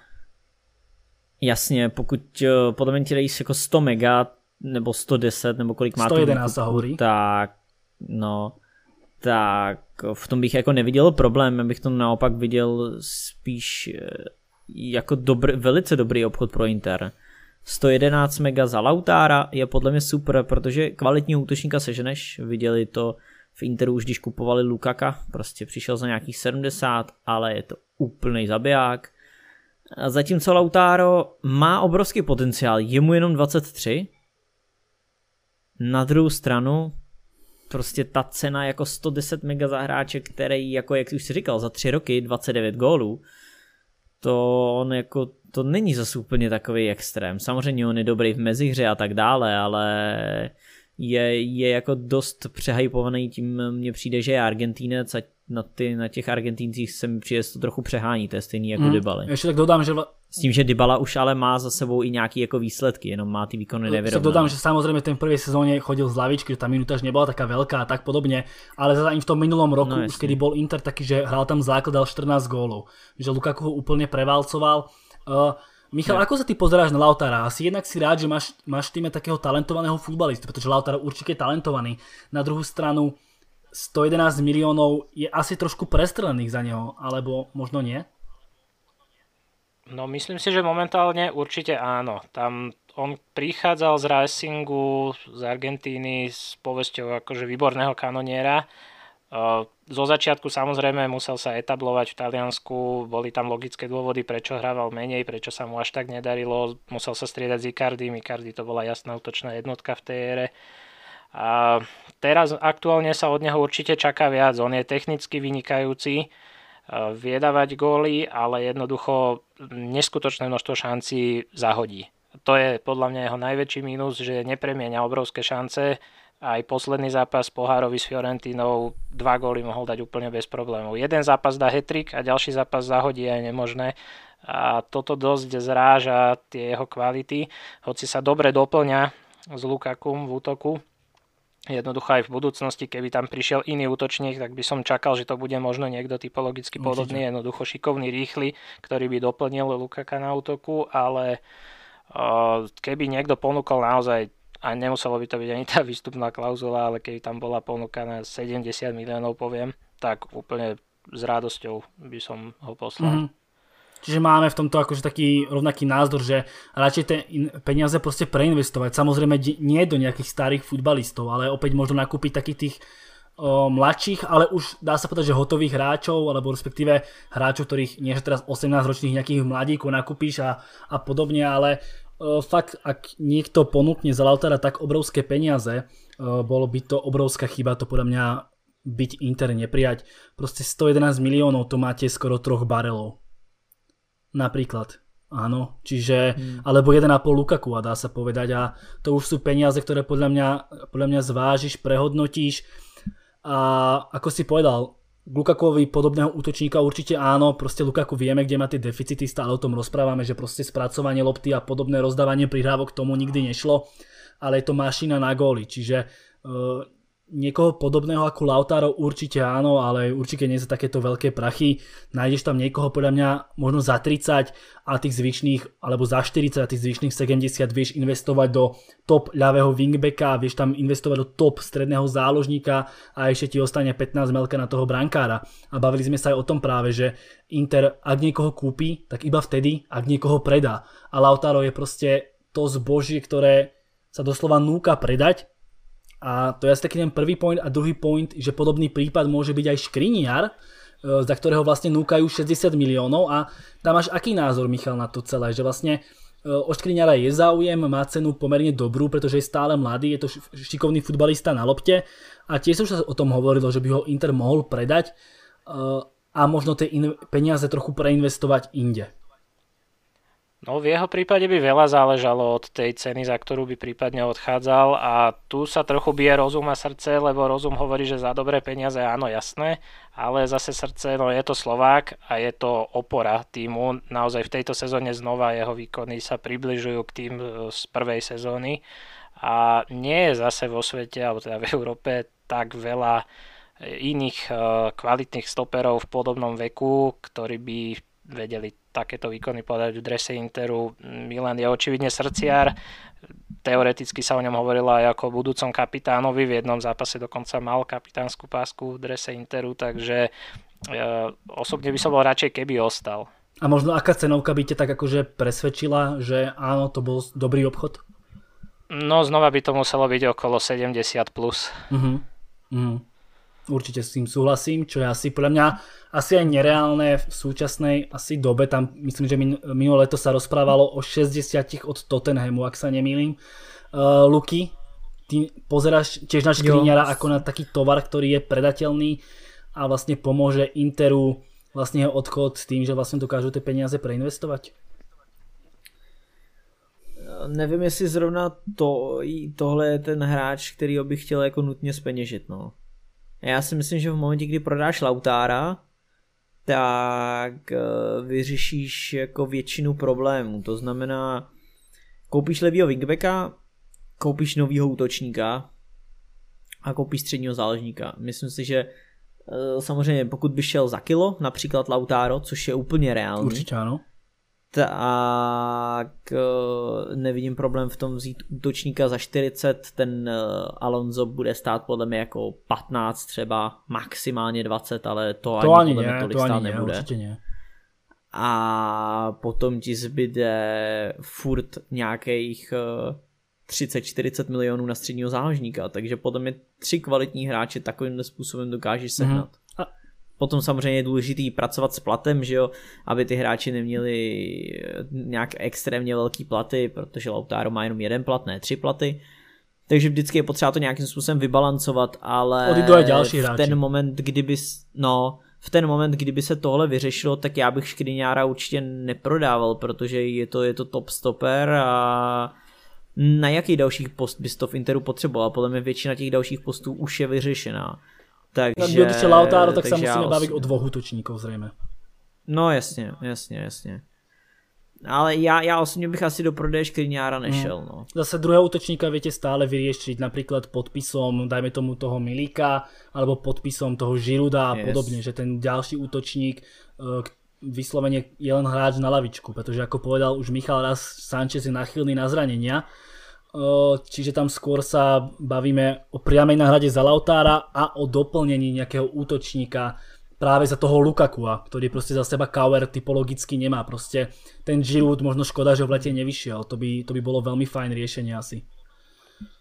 Áno, to by bola ideálna. Súhlasím, ale Chelsea ho určite teraz nepustí a kto vie, či ho pustí aj ďalšie leto, keď aktuálne je to možno aj najlepší a najgolovejší útočník. To máme vlastne rozobratého Lautara. Tu mám ešte nejakú takú tabulku, ktorou som len chcel povedať, že vlastne ako Inter predáva alebo nepredáva, tak ak by sme sa pozreli na to, tak vlastne Inter v sezóne, teraz to neviem, či to je sezóna alebo celkovo, v sezóne 19-20 zarobil na predajoch 62 miliónov, ktoré vlastne potom dokáže opäť preinvestovať, ako sme sa bavili. V tomto ukazovateli je lepší Janov, ktorý predal za 80, Neapol za 96 a Juventus za 167 miliónov, čiže to len taká vsúka do toho. No a poďme na poslednú takú tú tému, to sú výkony Romelu a Lukakua, ktorý odkedy prišiel do United 73 zápasov, 51 gólov, nedávno o sebe prehlásil, že je v top 5 útočníkov na svete, ja s tým samozrejme súhlasím. Vedeli sme, že proste Lukaku, ak príde do Interu, že tie góly proste bude dávať, sami sme sa o tom presvedčili. Myslím, že aj na San Siro vtedy dával gól, ak si teda dobre spomínam. Ale vieme, že má svoje nedostatky a proste potrebuje tam niekoho, ako je práve Lautaro Martinez, proste šikovnejšieho hráča. Luky, každopádne prekvapil ťa Lukaku? Čakal si, že to bude až taký zabijak? To, že bude dávať góly, sme vedeli, ale až taký. Jo.